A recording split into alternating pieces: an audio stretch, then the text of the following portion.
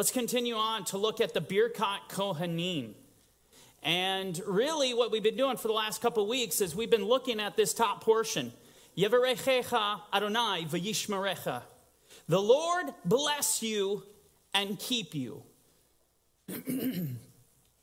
Something we've talked about that we need to desire, something that even we talked about last week that we really need to believe. But this week, I want to talk about how these terms working together, the Lord blessing you and keeping you, how this should be impacting your life, to give you some real perspective so that you can understand the power. You need to understand the power that you will have if you possess this blessing. The implications, the benefits, the beauty of it. And so we're going to do that today. And how we're going to do that, or at least begin to do this, is we're going to go to the 22nd chapter of the book of Numbers, and we're going to look at the story of Balaam and Balak. You know, if we're going to talk about the blessing, I can't not go to the story of Balaam and Balak. And this is a story I can tell you that I cover it at least a couple times every year at some point, because there's always something I'm drawing from it, because this is one of those stories in Torah you can't get away from. And more now than ever, I'm going to tell you, it is tangible. This is a tangible story. There are so many things within this story that we need to possess, that we need to appreciate, but especially in context of what we read in regard to the Lord blessing and keeping us. Now, that being said, the story actually begins with Balak, the king of Moab.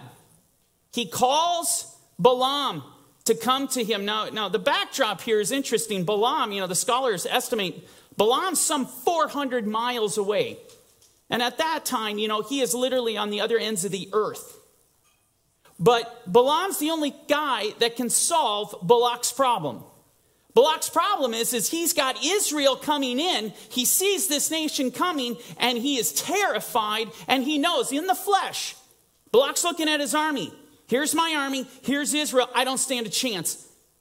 They're going to take us out. It is hopeless. Now pay close attention, because Balak does something. Balak knows in the flesh he doesn't stand a chance, so he goes into the spirit realm. He calls a witch. He calls a warlock. He calls a diviner. He calls Balaam the diviner. Now Balaam's an interesting character, because he's one of the guys, scripturally speaking, that is attested to outside of the Bible. In fact, it's one of the oldest texts that we have. The oldest inscriptions that we have today is known as the Deir Allah inscription. And it's absolutely fascinating, because all it talks about is Balaam, the son of Beor. But it is not a Christian text. It's not a Hebrew text, not a Jewish text, not anything like that. This is a secular text. And within the Deir Allah text, it talks about how Balaam is this great prophet of the gods. And I say gods, little g, plural. All these gods like Ishtar and Shagar are mentioned.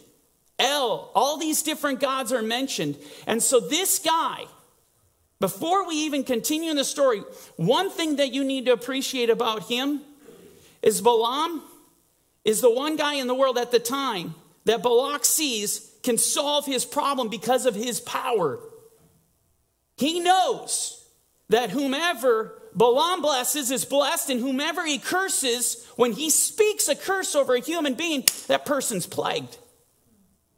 They receive a plague.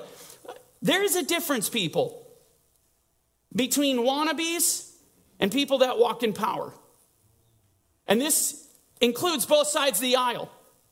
I've seen Christians, many Christians claiming to be Christians, they have absolutely zero power. There is zero spirit, Holy Spirit in their lives. They don't walk in the power of God. They don't know it. Those are wannabes. They're pretenders. They're imposters. The dark side has the same thing. The dark side has a bunch of wannabes. They want to flip a bunch of tarot cards. Some of these people want to flip tarot cards so that they can get paid. They want money. And yet, I will tell you, there are witches and warlocks that operate in scary power. And these people are devoted to doing what Balaam wants done, or what Balak is calling to have be done, to start cursing, putting curses on God's people. you have got to appreciate what this story is telling us and the context of Balaam and who he is to really walk away that you understand the power of God's blessing. And so here's the deal. Balak, he calls Balaam, come and curse these people. I know whomever you curse, they're going to be cursed. So come to me and do this. He sends delegates. Okay? Well, he tells the delegates, he says, hold off. Stay here for the night. I'm gonna see what the Lord says. Let's see what God says about this. Well, God comes to him in the night. And this is what we read. And God said to Balaam, you shall not go with them. You shall not curse the people. Now, let me preface what I'm about to say with this. I am not here to glorify, to magnify, or to elevate in any way Balaam, the son of Beor, in his great power. But what I am here to do is to show you that the powers of darkness are real and they are a real threat. There is real power. And this is proof positive. Balak's already told us, he already knows, man, this guy, when he curses someone, I don't care how far across the world he is, I need him to come here because he operates in power. He'll curse them and they're cursed. You want proof of that? Read the screen. God himself is intervening. Now think about this for a second. If this guy is irrelevant, if this guy is a wannabe, he's a pretender, trust me when I say God has no business he's not going to get involved. It doesn't matter. Especially to a prophet that is a prophet to many gods. You really think God's going to get involved in this guy's life? No, God is getting involved because the threat is real and he is the defender of Israel. And now God's coming to the scene. So this tells us so much. And his commission here is, don't you dare. Don't you dare curse my people. My question is, why? Why not? He tells us, because they're blessed. Does this put this priestly blessing into context for you? This guy, filled with all this power to come and start cursing people, and they start getting cursed, he can't do anything because they have the blessing. See, that makes to me, when I start reading the Birkat Kohanim, the priestly blessing that the Lord will bless you and keep you, that is power.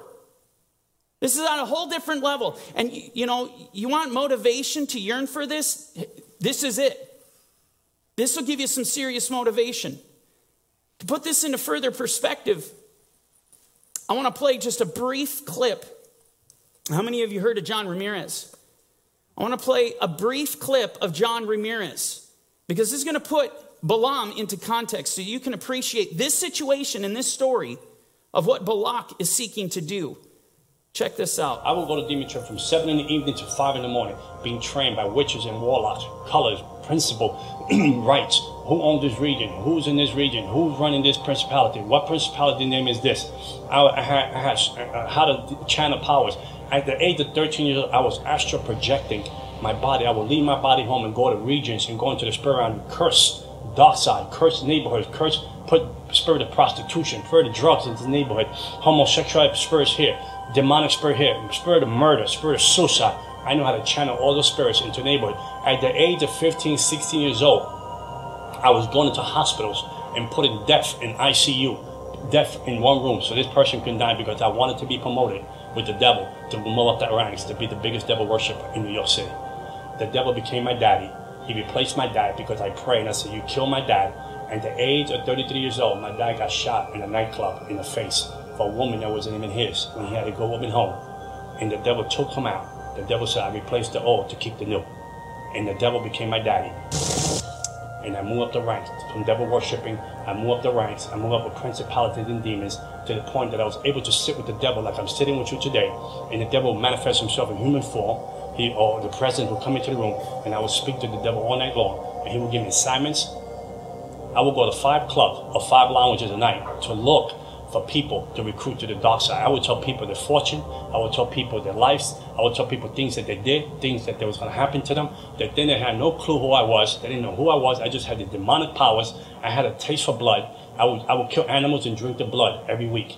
If I didn't have money if I didn't have time to buy an animal, I would cut myself and drink my own blood. The ring of the people that I was with, that was in this demonic world, doctors, lawyers, principals, judges, police officers, they were all into witchcraft. There was all, even singers today that are very well known. I would move principalities from that region to control demons on the ground, to operate the church, to cut down the church, to cut down the growth of the church, to cut down the opportunity for people to get saved. If I tell you I was going to kill you in 30 days, you prepare your funeral, you was going to die in 30 days.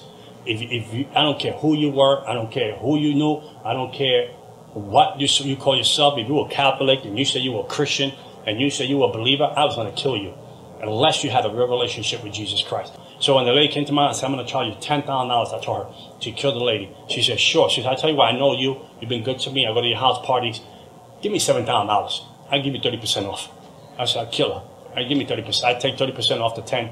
Give me 7,000. So when the lady was going to leave my house, she said, by the way, she's a Christian. She said, the lady's a Christian. I said, I'll kill her for free. I said, I don't need the money. I said, I'm going to kill her for free. I'm going to teach these Christians a lesson that they're going to learn. I'll kill her for free. I told her, I don't want your money. I'll kill her for free. So I did the voodoo thing. I did the witchcraft thing. And 21 days went by. The lady didn't die. A month went by. The lady didn't die. And I was like, wow, what's going on? I mean, my reputation's on line. So I called the devil. I called the demons that was signed. I increased the witchcraft. I increased the witchcraft. I doubled the witchcraft on it so she can die like overnight. Nothing was going on. Nothing was going on. I was home at night and the devil shows up. And I feel the presence of the devil comes into my house. And then the devil told me, we have to abort the plan of the lady that you want to kill. And I said, why would we want to abort the plan? My reputation on the line. I'm a witch. I'm a warlock. If I don't kill the lady, they're going to think that I don't have any powers. The devil said, you don't understand. The God that she serves said, don't leave her alone. Don't touch her. And I said, who's this God? She said, the God that she serves. So I was so angry. I said, no, but let's get one more week. Let's kill her. And he said, no, the God that she serves said, leave her alone. From the witchcraft that I did to the lady, she should have been dead in less than 21 days.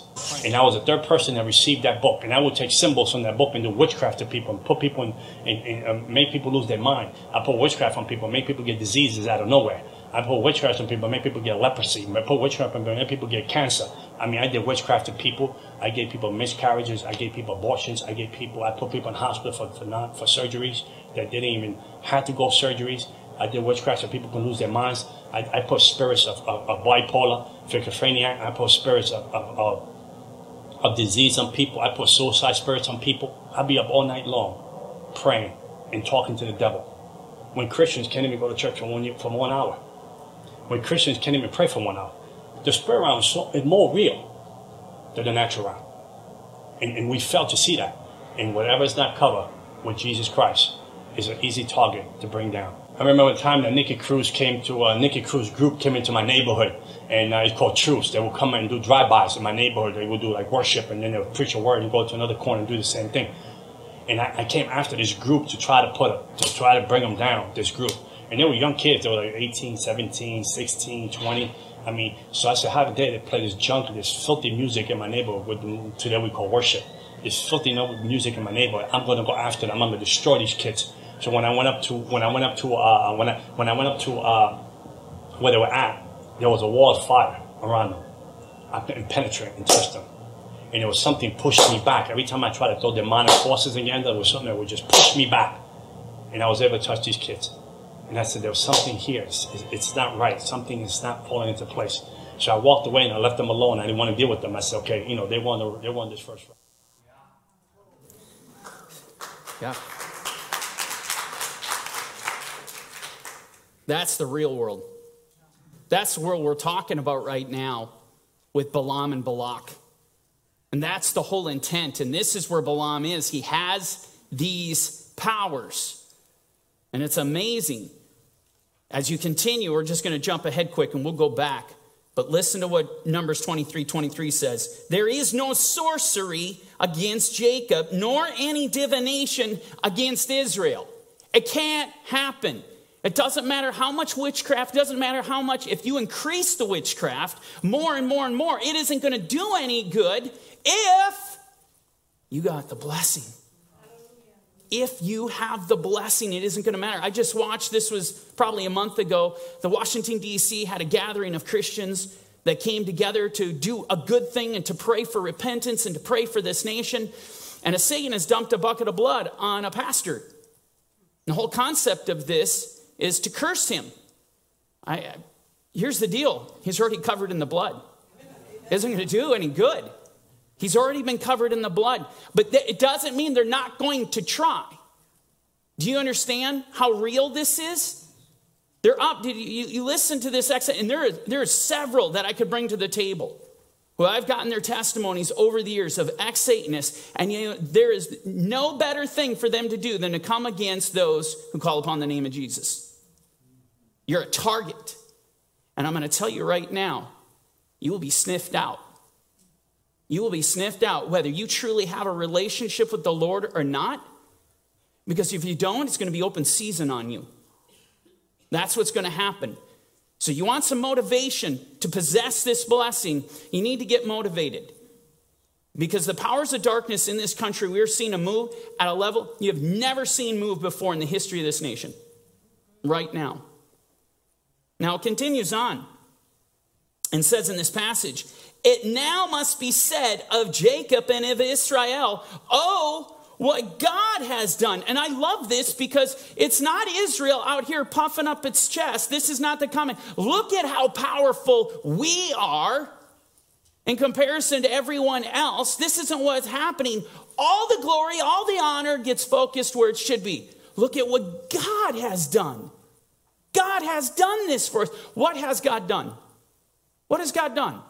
Peter tells us, Acts chapter 3, verse 25. You are sons of the Nevi'im, and of the covenant which God made with our fathers, saying to Abraham, in your seed all the families of the earth shall be blessed. And then continues, and to you first, God, having raised up his servant Yeshua, sent him to bless you. Who is the blessing? It is Yeshua. How do we obtain the blessing? It is Yeshua. That's why I don't care how many ways you look at the Birkat Kohanim. You can look at it from every angle. On top and on bottom, you can peel layer after layer back, and all you're going to find is Yeshua.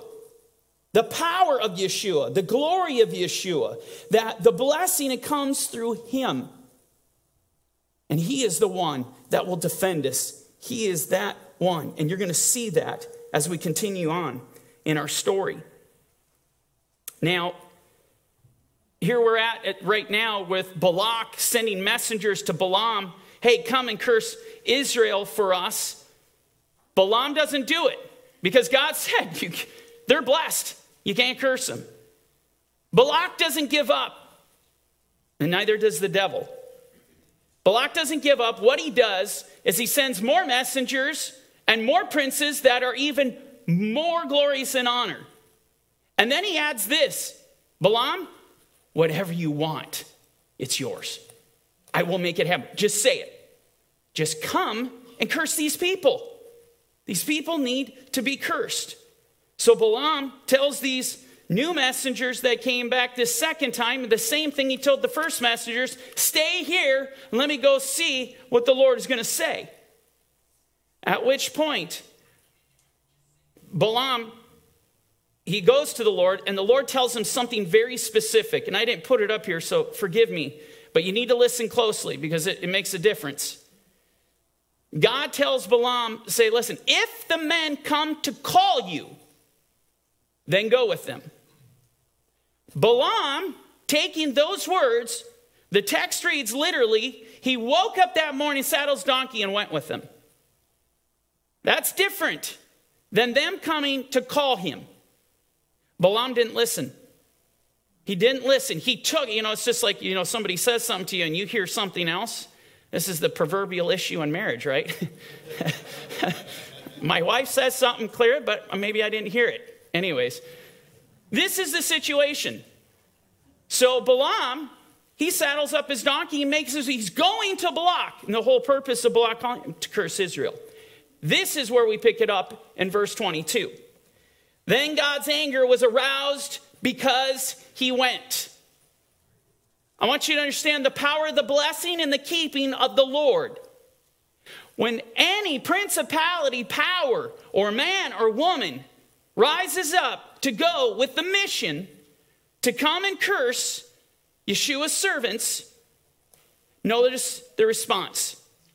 The response is God is moved to wrath. He is angry. I challenge you, mothers and mama bears in here.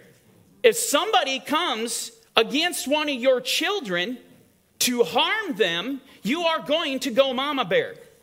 There is going to be a problem. Fathers are going to get angry because some evil is going to be committed against their child. Why do we think it's different with the Most High God? With our Father in heaven? When evil moves against us, you better believe he takes notice. And he is angry. But then it goes on and says this. It gets specific. And the angel of the Lord took his stand in the way as an adversary against him. Not only is he angry, but that person who just moved against you to do evil has now made Yeshua his adversary. See, because the person that's being talked about in this story, this angel of the Lord, this is Yeshua. This is the same angel that Jacob would not let go unless he blessed him. This is the very same angel that ascended literally in the sacrifice of Manoah and his wife that were offering it to God. This is the angel. This is the angel that actually that was leading Israel out of Egypt. And he brings them to the Red Sea. This is the angel that went around back of Israel and stood in between Israel and the Egyptians so that the Egyptian armies could not harm Israel. It is Yeshua. I want to be very clear. It's a Christophany. We see this all over the place in the Torah happening, and even outside the Torah, where Christ makes this appearance. Who did Abraham have lunch with? In Genesis 18, it was Yeshua. And just to put this to rest, as we continue and we look at this, you're going to see this unequivocally. All right? So, we have Balaam making his way finally to Balak because the Lord has moved to stand in his way. Things don't go well. He's on his donkey, making his way to Balak, and his donkey starts to act crazy, right? The donkey just veers off into a field, off the path. Now, keep in mind, this is not behavior that the donkey has ever displayed.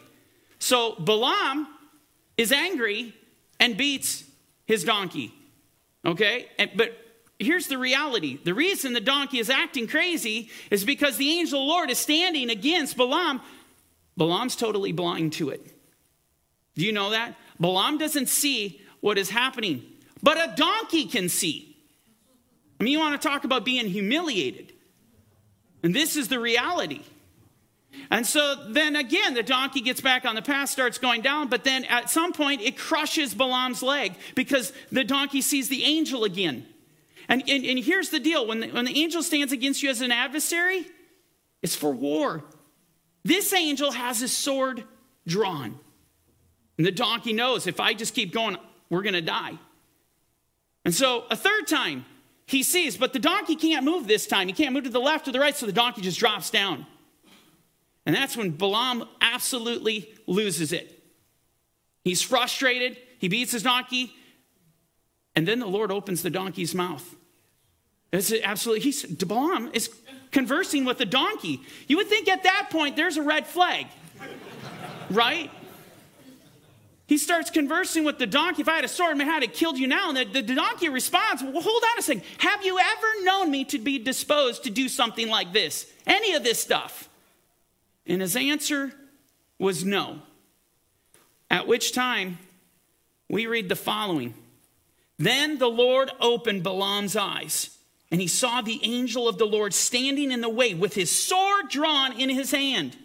And he bowed his head and fell flat on his face. Now Balaam's eyes are open to the spiritual realm. Now, let me add something here that, again, the broader context for us today and being tangible. Do you know this whole exchange between Balaam and Balak, between the angel of the Lord and Balaam, all of this stuff, Israel has no clue what's going on. Something is happening behind the veil. The enemy is moving, wanting to curse Israel, and they see none of it. They're not aware of any of it. It's just like last week we looked at Job. No clue that Satan is moving against Job, inciting the Lord. Listen to me. Every waking moment, you can rest assured the enemy is scheming against you. He is scheming. He is moving against you. And you cannot afford to let go of Yeshua. You cannot afford. You will be exposed the moment you let go. That's why Jacob wouldn't let go until you bless me. The moment you let go, the host of hell is going to be on you like rabid dogs. That's why you got to keep, you may not see this thing. And this is the thing, is you get caught up in your eyes of flesh and everything's fine. And it gives you a feeling of comfort that I can go ahead and do X, Y, Z. Even though I'm compromising my faith, you can't do it. Moving on to verse 32. And the angel of the Lord said to him, why have you struck your donkey these 3 times? Behold, I've come out to stand against you because your way is perverse before me. One of which primary reasons is you're going to go to curse my people? Are you serious? And goes on, he says, the donkey saw me and turned aside from me these 3 times. If she had not turned aside from me, surely I would also have killed you by now and let her live. This is the humiliation part. He's only alive because of a donkey. A dumb donkey that had more insight than he himself had. Verse 34. And Balaam said to the angel of the Lord, I have sinned, for I did not know you stood in the way against me. Now therefore, if it displeases you, I will turn back. Well, no kidding. The angel of the Lord with the sword drawn. A duh moment. Then the angel of the Lord said to Balaam, go with the men. Oh, I like this. But only the word that I speak to you, that you shall speak. So Balaam went with the princes of Balak. Now here's the deal. The whole mission is Balak coming to call Balaam so that he can do what he has done before in his power. And that is to curse Israel. Only Yeshua has stepped in and he has other plans. He's literally going to turn the curse into a blessing. That's what's going to happen. And that's how Yeshua works in our lives. Has not Yeshua redeemed us from the curse? Right? When he steps in, we're redeemed from the curse. This is just an amazing story. Now, moving on. Balaam, he reaches Balak, and he tells Balak, hey, Balak, you need to build 7 altars. I want you to sacrifice a bull and a ram on each altar. All right? Stand by the altars. I will retreat to a secluded place, and I will get instructions from the Lord. At which point, we pick it up here. And God met Balaam and said to him, I have prepared the 7 altars, and I have offered on each altar a bull and a ram. Okay, so here's the deal. Balaam tells he's updating the Lord on what's going on. But the reason I have this specific part highlighted is that God met Balaam is that when you go to the Targums, you find out exactly who Balaam is communicating to. And this goes back to, me telling you who the angel of the Lord is. This is established in the Targum. Now check this out. This is what the Targum says. And the word from before the Lord met Balaam. The word. Now again, in the Targums, when you get in the Targums, this is known as the Memra. In Hebrew, it would be Devar. In Greek, it's Logos. It's all the word. So when you look at the Targum, the fascinating thing about the Targums is they personify Memra. They personify the word. They don't just see it as a descriptor as, I'm speaking a word. No, they personify it as a person. A good example is Genesis 28, 20 and 21. When Jacob says, hey, if the Lord my God brings me back to the land, he gives me food to eat and clothes to put on, then the Lord shall be my God. That's how it reads in your Bibles. Go to the Targum and it says, Jacob says, then the word of the Lord will be my God. That's very different. And that is really fascinating when you consider John 1:1. In the beginning was the Memra, the Word, and the Word was made, and the Word was God, and the Word was with God. And then the Word, going down to verse 14, the Word was made flesh. The Memra, the Logos, the Devar, it was made flesh. See, this is inherent in the first century of recognizing something extremely Jewish, a Jewish concept of the Memra, the Word. And so we know The one coming in here and intercepting and defending Israel is the Mashiach. It's the Messiah, Yeshua. 23, verse 5. Then the Lord put a word in Balaam's mouth and said, return to Balak, and thus you shall speak. So he returned to them, and there he was, standing by his burnt offering, he and all the princes of Moab, verse 7. And he took up his oracle and said, Balak, the king of Moab, has brought me from Aram, from the mountains of the east. Come, curse Jacob for me, and come, denounce Israel. How shall I curse whom God has not cursed? How shall I denounce whom the Lord has not denounced? Oh, this gets better when you go to the Targum again. This very passage, but in the Targum, reads as follows. How shall I curse while, the word of the Lord blesses them? And whom shall I diminish when the word of the Lord increases them? All blessing comes from Yeshua. All power, all protection. He is the star. He's the star of the Birkat Kohanim, no matter how you look at it. And so this is him. His boots are on the ground. He always has been the defender of Israel. Always. Now, jumping ahead to verse 18 in Numbers chapter 23, Balaam's gonna lift up his oracle yet once again. Then he took up his oracle and said, rise up, Balak, and hear. Listen to me, son of Zippor. God is not a man that he should lie, nor the son of man that he should repent. Has he said, will he not do? Or has he spoken, and will he not make it good? Again, I remind you, when you look at the Birkat Kohanim, you have one of two decisions. You can either believe it, that it's true, or you don't believe it. But take heed to what is said here. God is not a man that he should lie. So when God says that he's going to bless you and keep you, do you believe it?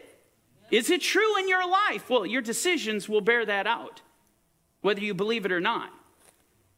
Has he said, will he not do? The Lord will bless you and keep you. This is what we need. And I'm going to tell you right now, we need this in this generation. So when the blessing of the Lord comes upon you, you become invincible, you become indestructible, you become unbreakable. And this is what the church needs. We need the blessing. We need Yeshua. Now, verse 20. Behold, I have received a command to bless. He has blessed, and I cannot reverse it. You have this unbelievable, one of the most powerful men walking on planet Earth at the time, Balaam. He could just speak curses and blessings over people, and it happens. A man of great power coming and saying, I can't do anything. I have no power in comparison to God. God has blessed. That's where their protection lied. Israel's protection was in the blessing. We need the blessing. I can't emphasize it enough. We need the blessing. I love how Yeshua puts this in a picture frame in an amazing way. Listen to his words. He says, I give them eternal life, and they shall never perish. Neither shall anyone snatch them out of my hand. My Father who has given them to me is greater than all, and no one is able to snatch them out of my Father's hand. Where did we go here? There we go. No one's able to snatch them out of my Father's hand. And to you I say, welcome to the blessing. You know, when you understand the Birkat Kohanim, what it means to be blessed by God, it is Yeshua holding you. He is holding you. The Father is holding you in his arms with his hands. No one can take you out of his arms. No one can take you out of Yeshua's hands. Is that not a faith builder, mountain mover moment for you? This builds faith. This builds strength. This builds confidence for you to be able to deal with what is coming. We need this. We need to understand the reality of this. Look at what Paul says. Now we can go to Romans 8:35. Who shall separate us from the love of Mashiach? Shall tribulation, distress, or persecution, or famine, or nakedness, peril, or sword? I look at every one of these descriptors, and they're coming upon this nation right now. You will see tribulation. You will, and may already are seeing distress. There is persecution coming. Famine is coming. Nakedness, peril, and sword. And how does Paul start this out? We need these words today.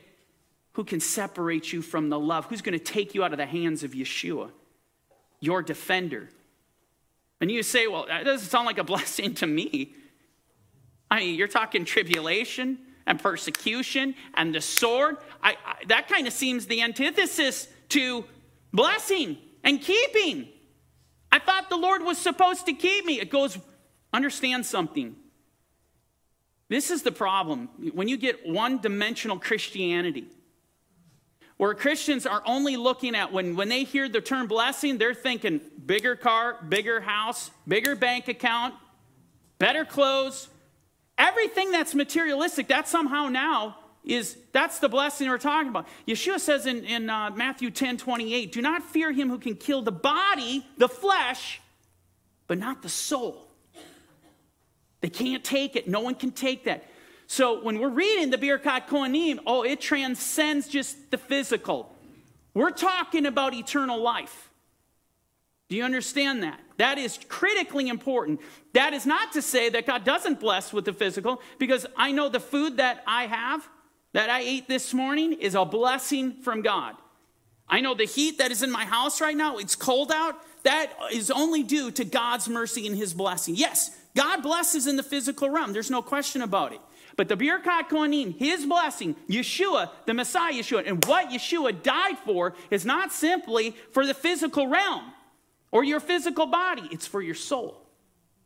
So when he says, I will bless you and I will keep you, we're talking eternal life. This transcends the physical realm. Amazing. Verse 36, Paul goes on. As it is written, for your sake, we are killed all day long. How is that keeping? How is that blessing? You got to understand it. We are accounted as sheep for the slaughter. Yet in all these things, we are more than conquerors through him who loved us. Paul recognizing the love and the fact that Yeshua holds him in his hands. And he is in the Father's hands. He recognizes the love. It's a beautiful thing. Verse 38. For I am persuaded that neither death, nor life, nor angels, nor principalities, nor powers, nor things present, nor things to come, nor height, nor depth, nor any created thing shall be able to separate us from the love of God, which is in Messiah, Yeshua, our Lord. And this is exactly what Balaam is witnessing firsthand.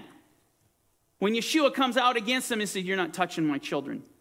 You're not touching my elect. These are mine. You have no access to this. So when the demonic host of wickedness move against you, when you have the blessing, when you have the Messiah Yeshua, they can double, triple, quadruple. They can spend all the days fasting and praying to the devil to try to curse you. And it isn't going to matter because you have the blood of Yeshua. No weapon formed against you is going to prosper. It won't happen.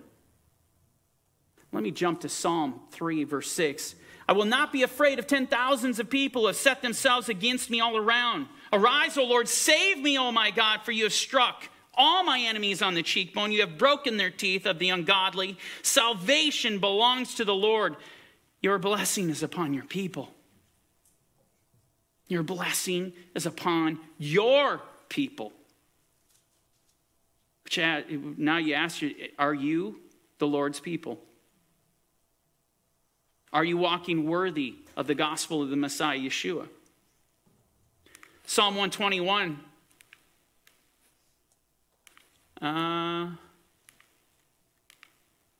Okay, this is backwards. Okay, we'll go with it. Psalm 121, verse 4.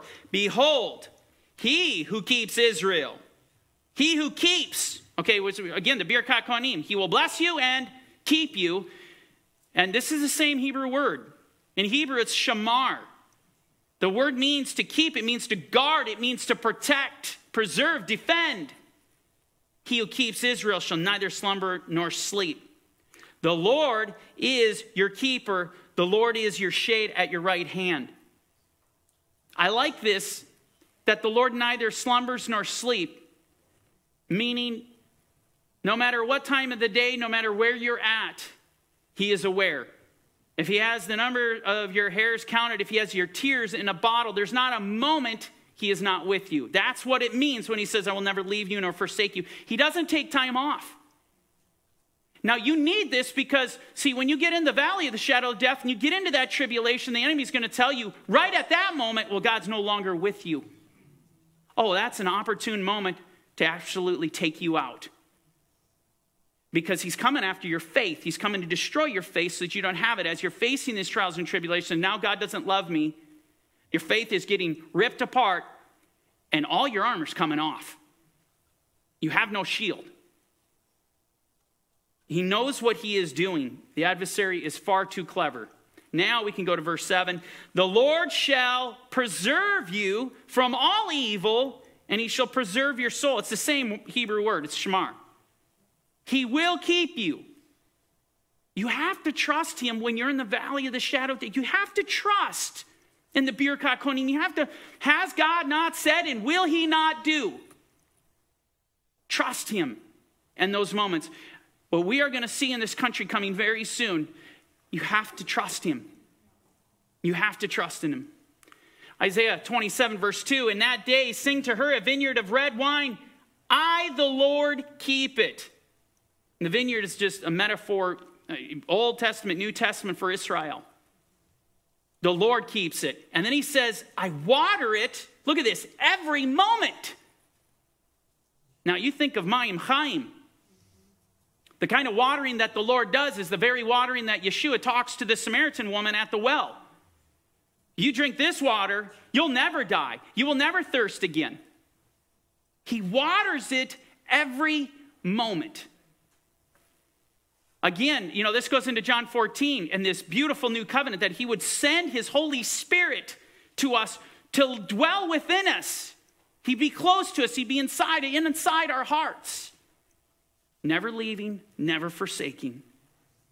Lest any hurt it, I keep it night and day.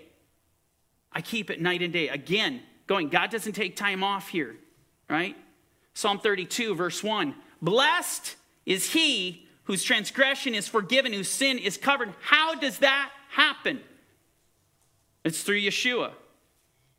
It's through him. In him, Ephesians 1:7, in him we have redemption. Through his blood, the forgiveness of sins.